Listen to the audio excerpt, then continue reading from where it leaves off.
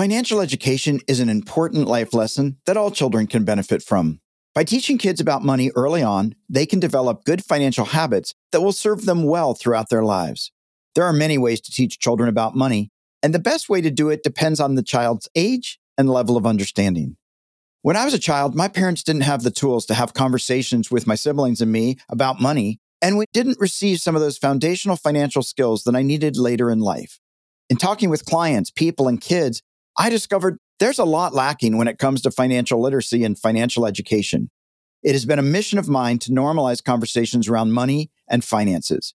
And I believe it's never too early to empower kids to learn about money. I'm so excited about this special edition of Money You Should Ask, as I've invited Philip McAdoo, my new friend and fellow co-author of our new children's book, Darius Wants a Dog. Philip and I talk about the challenges and rewards of adoption, his love of dogs, financial literacy for children, and his experiences with his son, Zayden. I hope you enjoy this powerful conversation. Darius Wants a Dog is the perfect book to teach your children about money. This engaging book teaches young readers about Darius. Darius decides that he desperately needs to have a dog and quickly learns that wanting new things can also require time, money, being responsible, and sometimes deciding it's okay to change your mind. To learn more about Darius Wants a Dog, click on the link in the show notes. I'm Bob Wheeler, and this is Money You Should Ask, where we explore why we do what we do when it comes to money.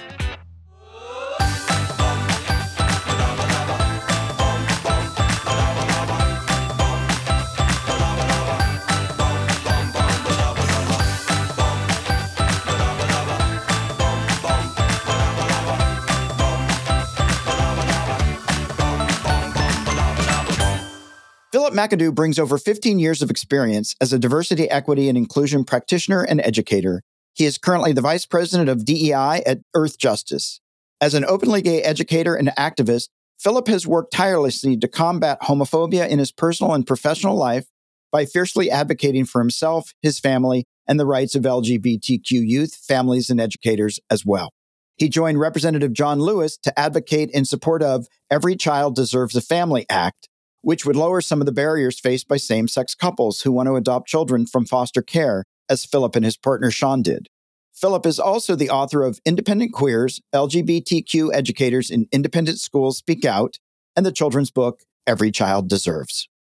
Well, I'm super excited. I have my co-author here, Dr. Philip McAdoo, who co-wrote this book. We initially met through Hanifa Wood, a wonderful, amazing friend of mine. Yes. Who you met, I believe, on Broadway. Yes. We were doing The Rent. I don't know if she leaves this out of the story. She was actually homeless. And so she slept on my couch. I gave her my apartment for an extended period of time. I was like, just stay here. I remember my fondest memory is coming home and Hanifa sitting on my sofa watching like soap operas. So we instantly fell in love, and she told me how great you were and that we had to meet. And I'm so glad she did. So thank you, Hanifa, and thank you, Bob.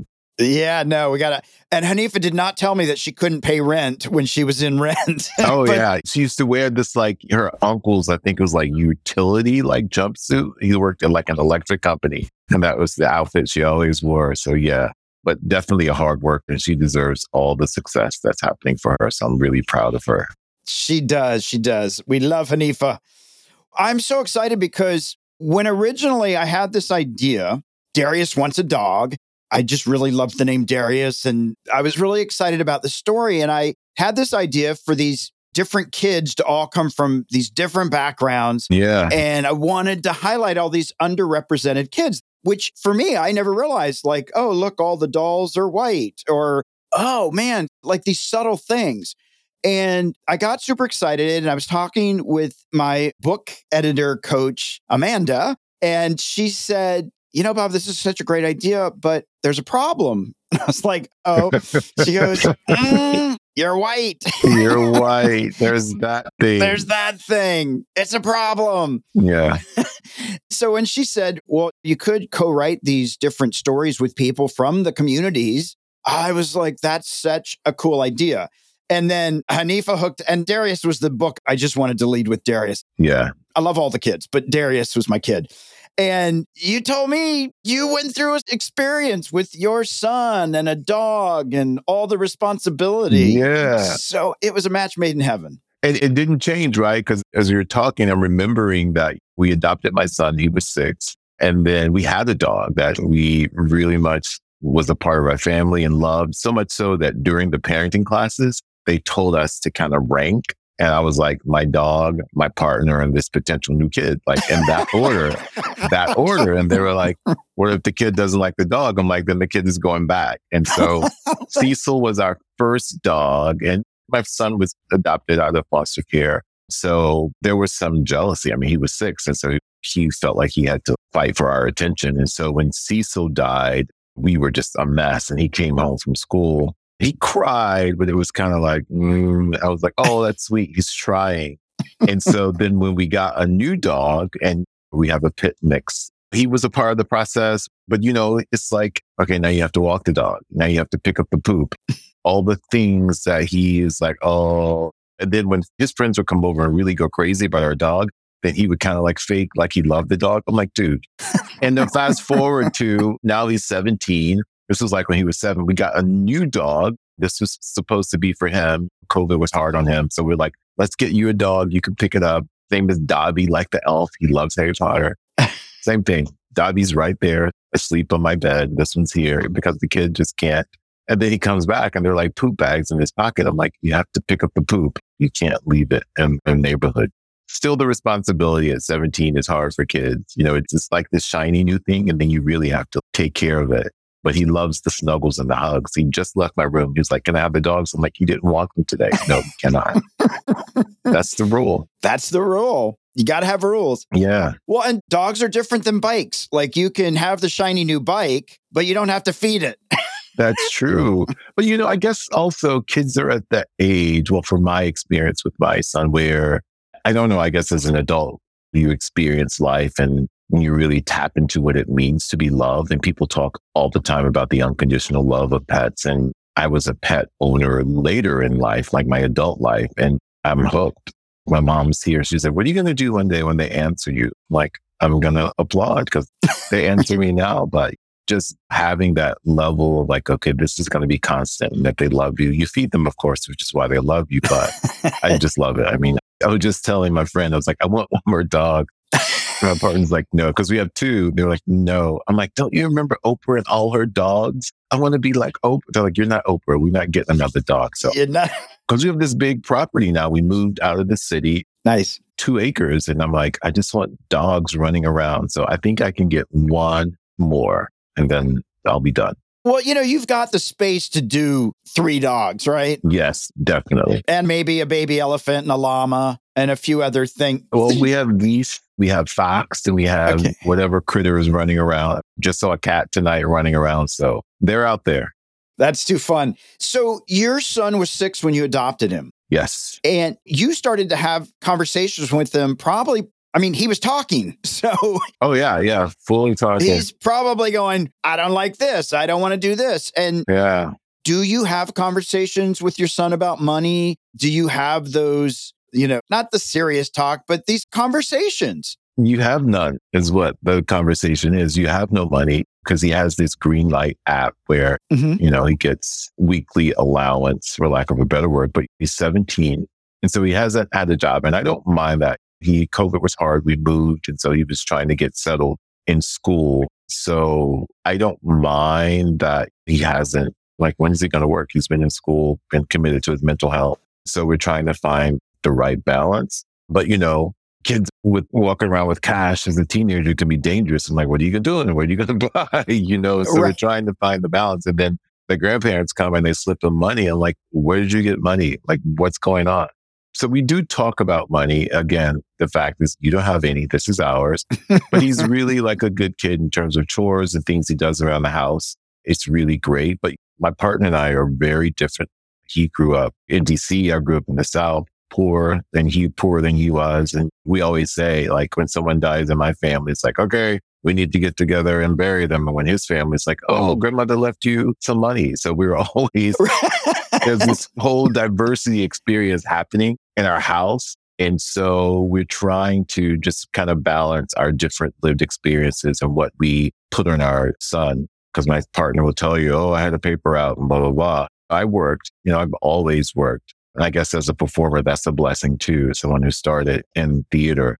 And so I just want him to find something he's passionate about and something that he's willing to work for. I think that's hard. Like when kids can sit in their room and they think being an influencer, they have those kind of instant gratifications. So we're really trying to balance those with like, okay, education is going to be one of the keys that can get you there. And he's like, no, I can just do it on TikTok, so that's what the conversations we're trying to balance. Yeah, no, absolutely. And do you think, most people go into the arts, everybody's always saying, don't go into the arts. Yeah. You won't make a lot of money. But if you're already coming from a place that didn't have a lot of money, that may not be the motivating conversation. Right. Or if you like, for me, it was like all these different things. I was Black, I was poor, I was gay in a small town in the South. So I needed to get out. Right. And so the arts was one of the ways to kind of get through that. And I'm like, less than money was a conversation of like, how am I going to follow my dreams? And like, what does that mean for a little kid who wants to be an actor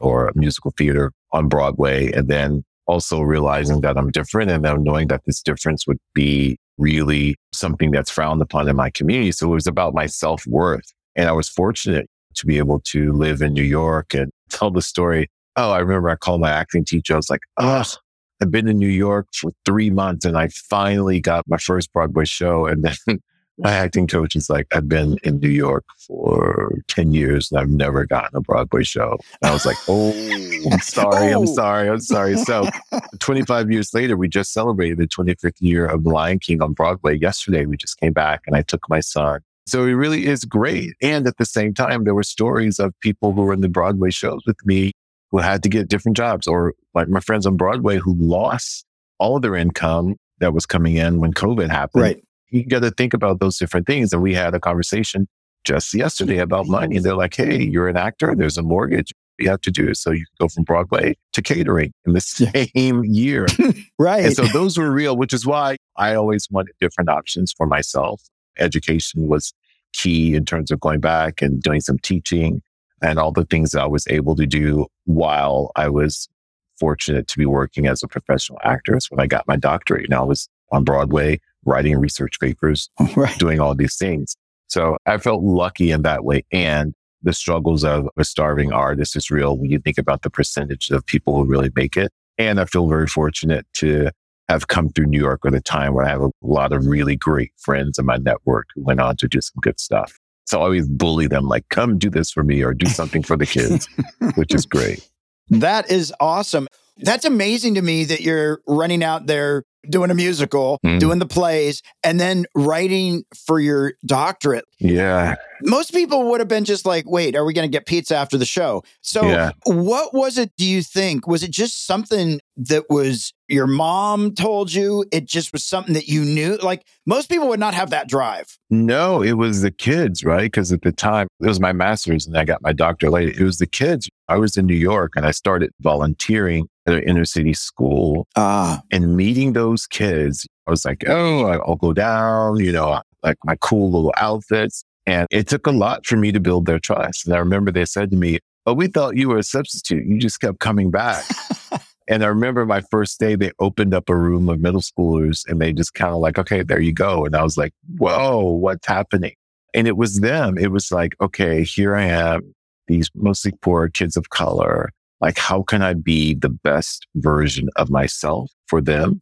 How can I be the best example? And so I just started going back. I realized like, oh crap, I never finished college. So I was 3 classes away from finishing college. So I finished my undergrad degree in New York. I went to the University of North Carolina, Chapel Hill, took 3 classes in New York to finish. Then I went and got my master's while I was there. I was like writing those papers backstage and going on stage. And then this is what really did it. We adopted my son. We're in the adoption process and going through one of the parenting classes. And they were like, what's he going to call you? And my partner is a doctor, a medical doctor. And I was like, wait, I'm not going to have this little kid call him doctor and not me doctor. And so that was the motivating force for me going to the University of Pennsylvania and getting my doctorate. I was like, I will have my son call both his dads doctor. So that was the little bit of thing, like, that's not going to happen. But, it was always about the kids, always like, how can I be the best example for them and myself. Like at some point, it became really fun for me to learn, to read a book and to do all the things that I hated or just kind of skated through in college. So the stakes were a lot higher. And it's pretty amazing because to be able to be a role model for these kids, somebody that looks like them, that can relate to them, like that's big. Yeah. And it's huge, right? And that's why I'm really conscious of the things that I had to give up. Like I remember in 11th grade, it was the night before we were like graduation, but we had to be like the marshals, like the top 20 students had to work at the graduation ceremony. And they were like, okay, guys, go out and get khaki pants and a navy blazer. There was such a huge assumption that I had that. I was like, right. Black people don't dress that way from my experience. And so I had to like wear this thing and I felt so uncomfortable. Even in like these school settings where they were like, you have to wear a tie. Somebody said to me, no one's going to take you serious unless you have a tie on. And I was like, I don't see myself. Like I don't see the kids that I grew up with, the people I looked up to in these settings. And I like to play with people too. It feels so cool for me to like show up as Dr. McAdoo with like a hat on or with like some jeans or a hoodie, because there are so many assumptions that people make about who we are. I'm like, yes, I got my doctorate. And like, yes, I went to a great school. And yes, you call me Dr. McAdoo. And so again, it's for the kids. Like I want them to be able to say, oh, shoot, I can wear like a fitted hat, or I can wear a hoodie, or I can wear like cool sneakers and get my doctorate. And I do like to dress up too, but like that's a big part of it. Like I'm really conscious of the lens in which kids see us and view us and see themselves. Yeah. And I'm wondering though, with that little bit of sense of humor wearing the hat, did you ever mess with anybody where they're like, well, we can't say anything because he's a doctor and we don't want to offend him, but we didn't think he'd wear a hat, right? Like so many people are intimidated. Oh, yeah. Because we got to do it right. We got to be sensitive. And right. I would mess with people.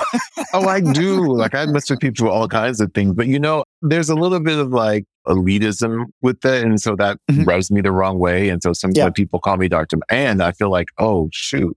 But, I remember on like the darkest night when we were like sitting in our study room and writing like the third revision of this 250-page dissertation. I was like, damn it, when I finish, they're going to call me Dr. McAdoo. You're going to call me. I earned this. But, you finish and it's like, oh, okay. It's like a personal victory, right? Yeah. And for me, I was raised to be really humble. And so like, people call me Dr. McAdoo. Sometimes they're like, oh, just call me Philip.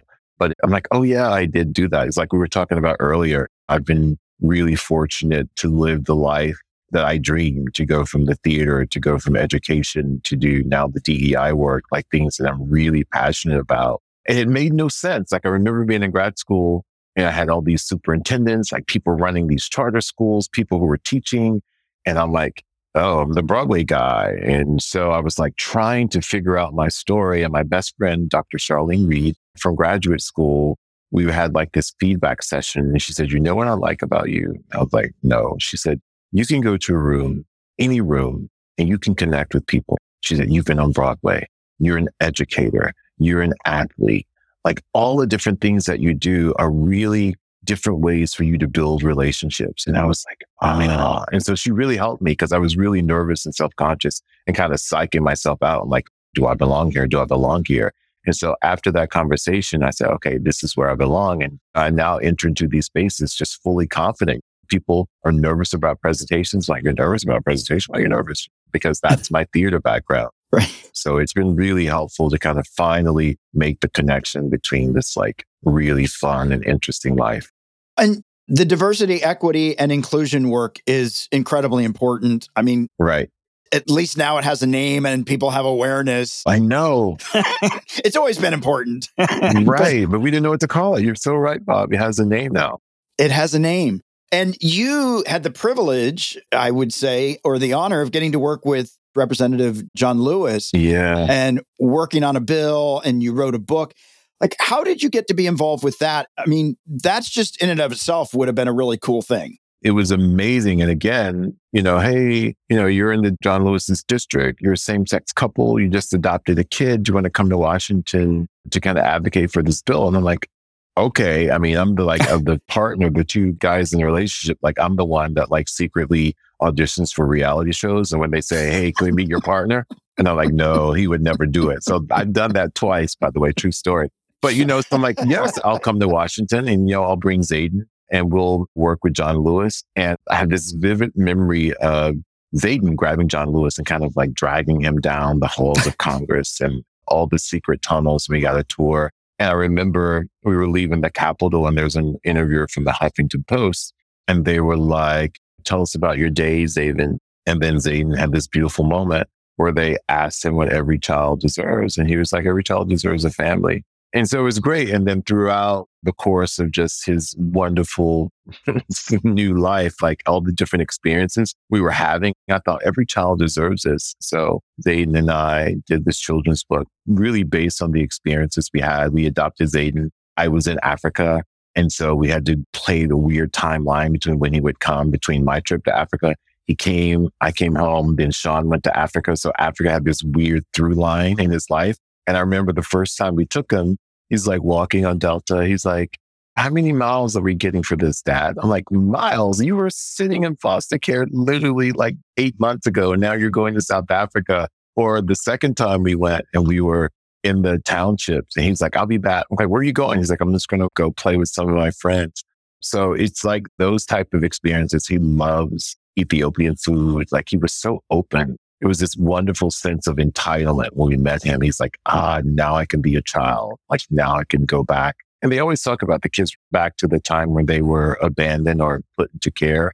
So it was like always this beautiful sense of, I've had to be strong for so long. Now I can go back to being a kid. So it's been a wonderfully difficult, complicated journey. Still angry with foster care. And I think about what some of these kids have to endure. I'm like, why can't we make that system better for them? Yeah. And I know there's some great things happening. And I think also there's some horrible things happening. And so sometimes I just weep for him and what he had to endure. And one of my favorite people in the world. And it's just that fear. Like I tell myself each day, I'm not going to parent with fear.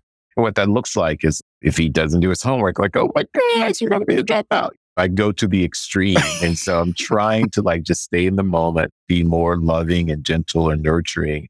And yet it's that fear of like, this is it. I'm responsible for this person for the rest of my life, no matter what happens. And so it's a lot of that. And, you know, he was adopted. So there's also this fear of like, we're not going to be good enough, and that him wanting to go and find his biological family. So I'm just trying to let all that go and just really be present. And I used to love my dad dressed up. So he didn't take after me for that, but I do like to put in a good suit for him. I'm like, okay, we have to go to this event. Are you ready? Let's go. So yeah, but he's a great kid. I feel so fortunate to be on this journey with him.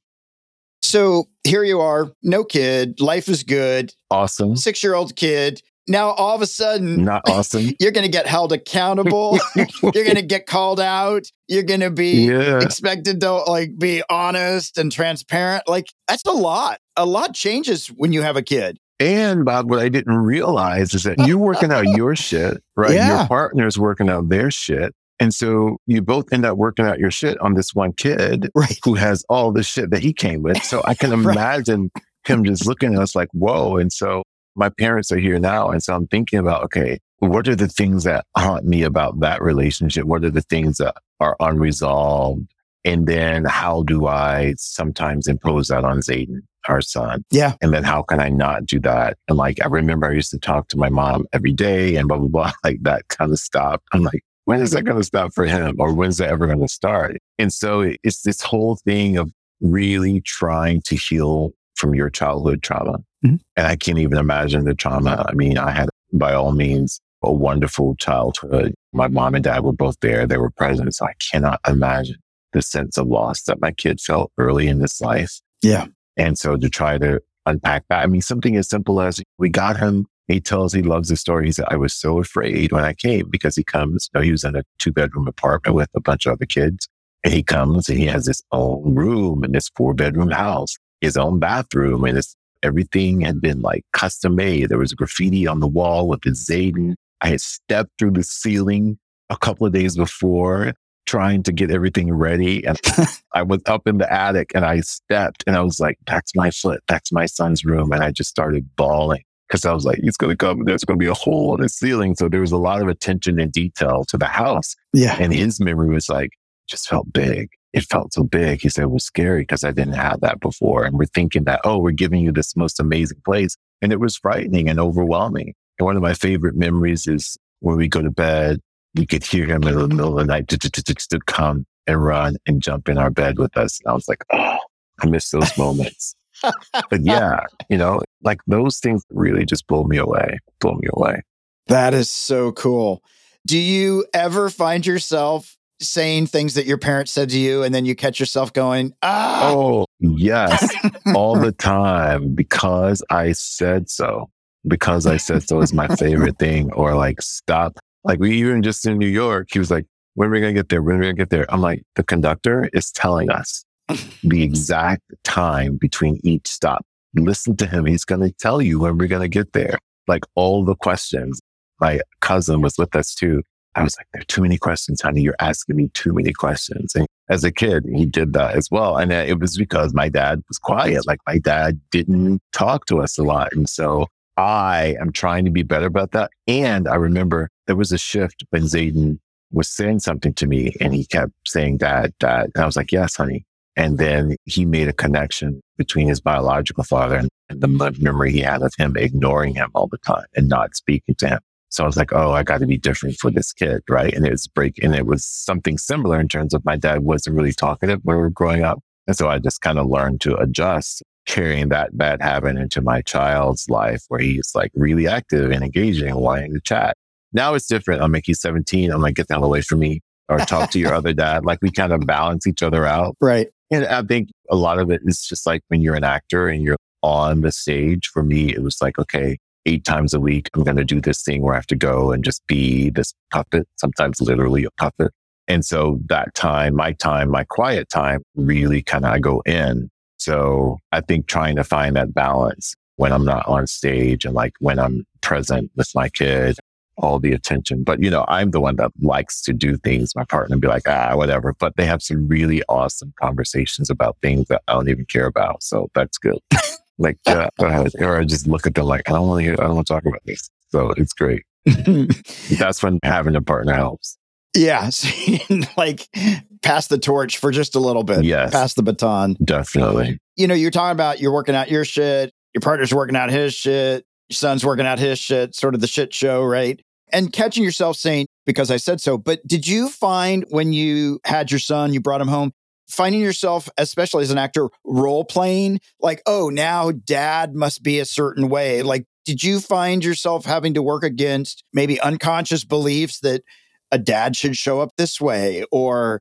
Well, no, I mean, not really. There was a lot of, when you grow up gay and in the South and you have to kind of fight for it and go through a lot of shit. Like, I remember saying, okay, once my parents know, once my friends know, I'm done. Like, I'm done coming out to people. Like, I'm just going to be who I am. And so I always knew that I wanted to live my life in the most authentic ways. Like, I remember kids would come into my office and I'm like, do I say I have a partner? Do I say I'm gay? And so I was like, yeah, the guy next door has his wife and his kids up. I'm going to talk about my family too. Yeah. In the exact same way. So it was really clear from the beginning. Again, the stakes were higher because now there's a person in my house who's looking at me. Who's like, okay, you have to be the model. And so I didn't want him to be ashamed of his parents. I didn't want him to be ashamed of having 2 dads. So I have to carry that stigma. So it was very much kind of like, this is me. This is who I am. So I never really thought about just yet in terms of roles.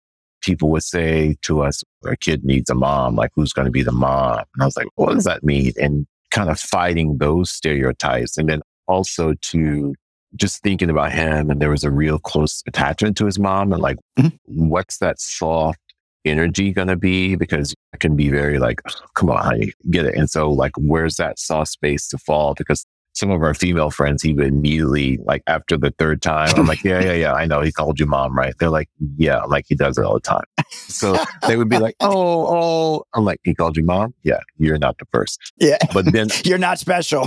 Exactly.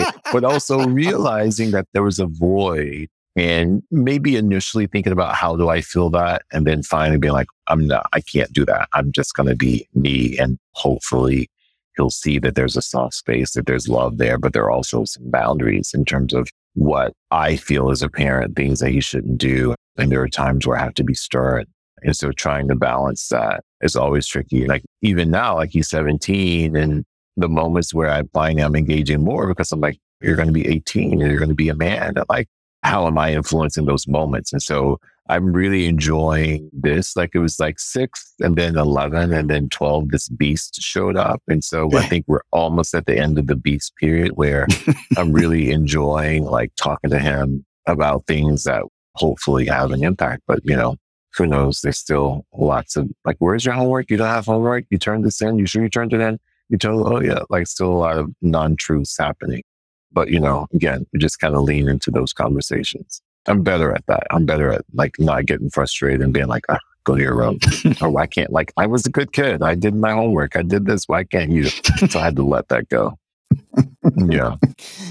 Yeah, exactly. Well, I want to ask you these 2 questions. The first question is, what's the best thing about having a dog? Oh, gosh. The best thing, they're not going to be able to see us. This is all like voice, right? Yeah. My dog is right here. One is right under me and there's another one right there.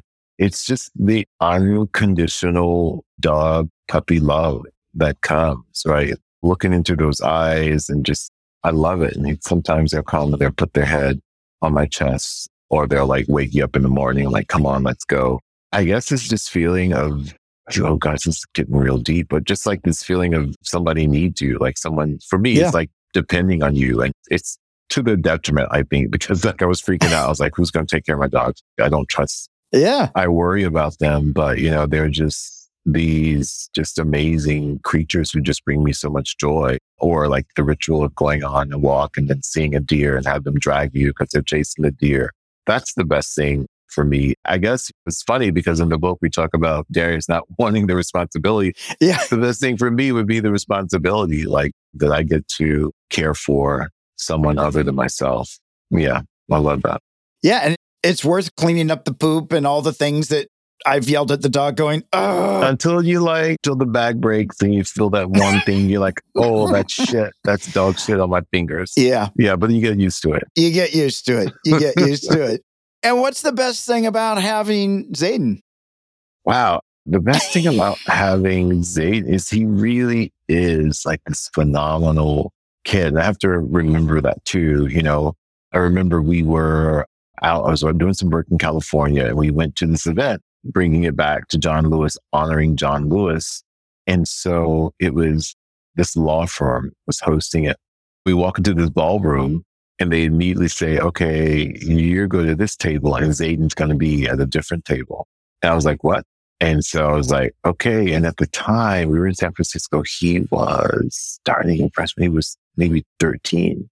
And I look over at one moment and I see Zayden just holding court. I mean, he's talking, he's engaging, and people are like, this kid is so awesome. This kid is so awesome. So seeing his full potential, like seeing who he is, his true self at the core, those moments just really make me so happy. And knowing how hard it's been, how hard his story is, how, you know, his lived experiences, he's only scratching the surface. And he has some really great therapy and he's really getting some wonderful wraparound services just to kind of make sense of the beginning.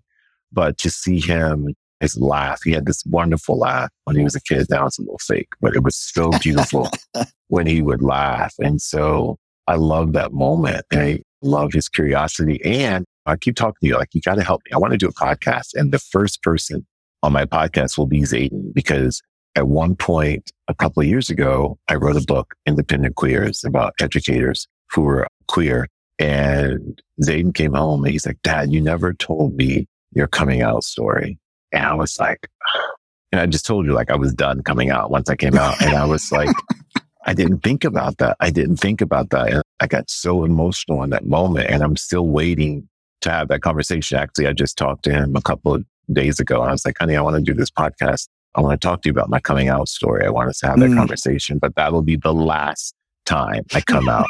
I want to do it with him. I want to share that moment with him. I know I was really moved by how that impacted me. So I'm really looking forward to that conversation on my podcast that you're going to help me do. I'll help you with that one because you know what? That one's an important one. Yeah, it really is. It really is. That is amazing. Well, I'm so glad we got to have this conversation because I know. We just trusted with our friend that it was right. Yes. But I feel it was so perfect from my perspective that we wrote this book together because what you represent and all this work with diversity, equity, inclusion, that is so important to me. And it's not just something that you talk about. It's something that you're walking the talk. Yeah. And I can hear that in the way that you've raised your son. And I just feel so important because I'm passionate about financial literacy and kids. And so many kids in this country are underrepresented. Yes. And don't get to see themselves. And so I just feel like really privileged that we got to do this together because it just feels very important.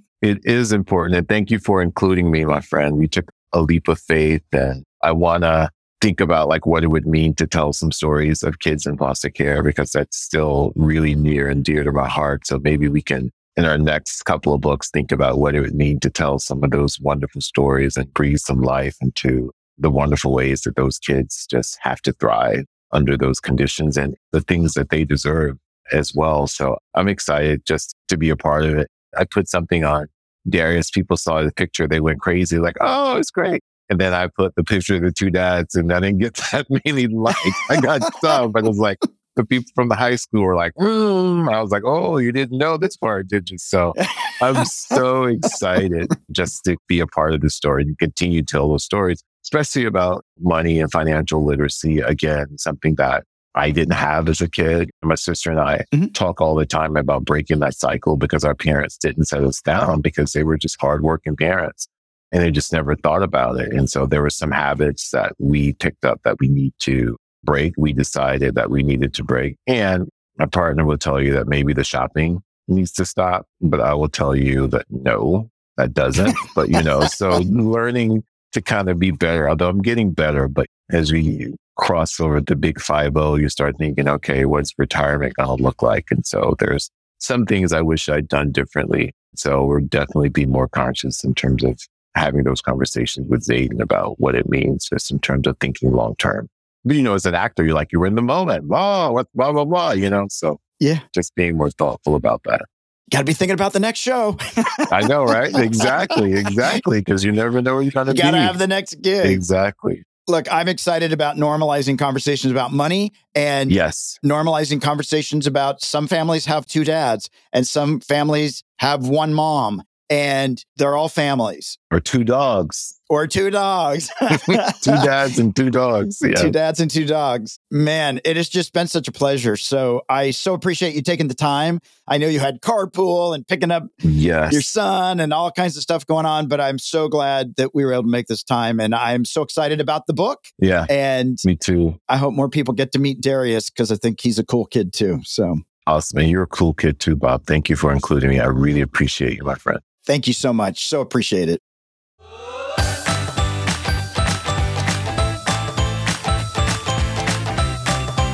We hope you enjoyed this episode. Did you learn something new about your relationship to money today? Maybe you have a friend who has some financial blocks or beliefs that are holding them back. Please share this podcast so they too can get off the roller coaster ride of financial fears and journey towards financial freedom. To learn how to have a healthy relationship with money, visit themoneynerve.com. That's nerve, not nerd. We'll be back next week with another perspective on money and the emotions that bind us.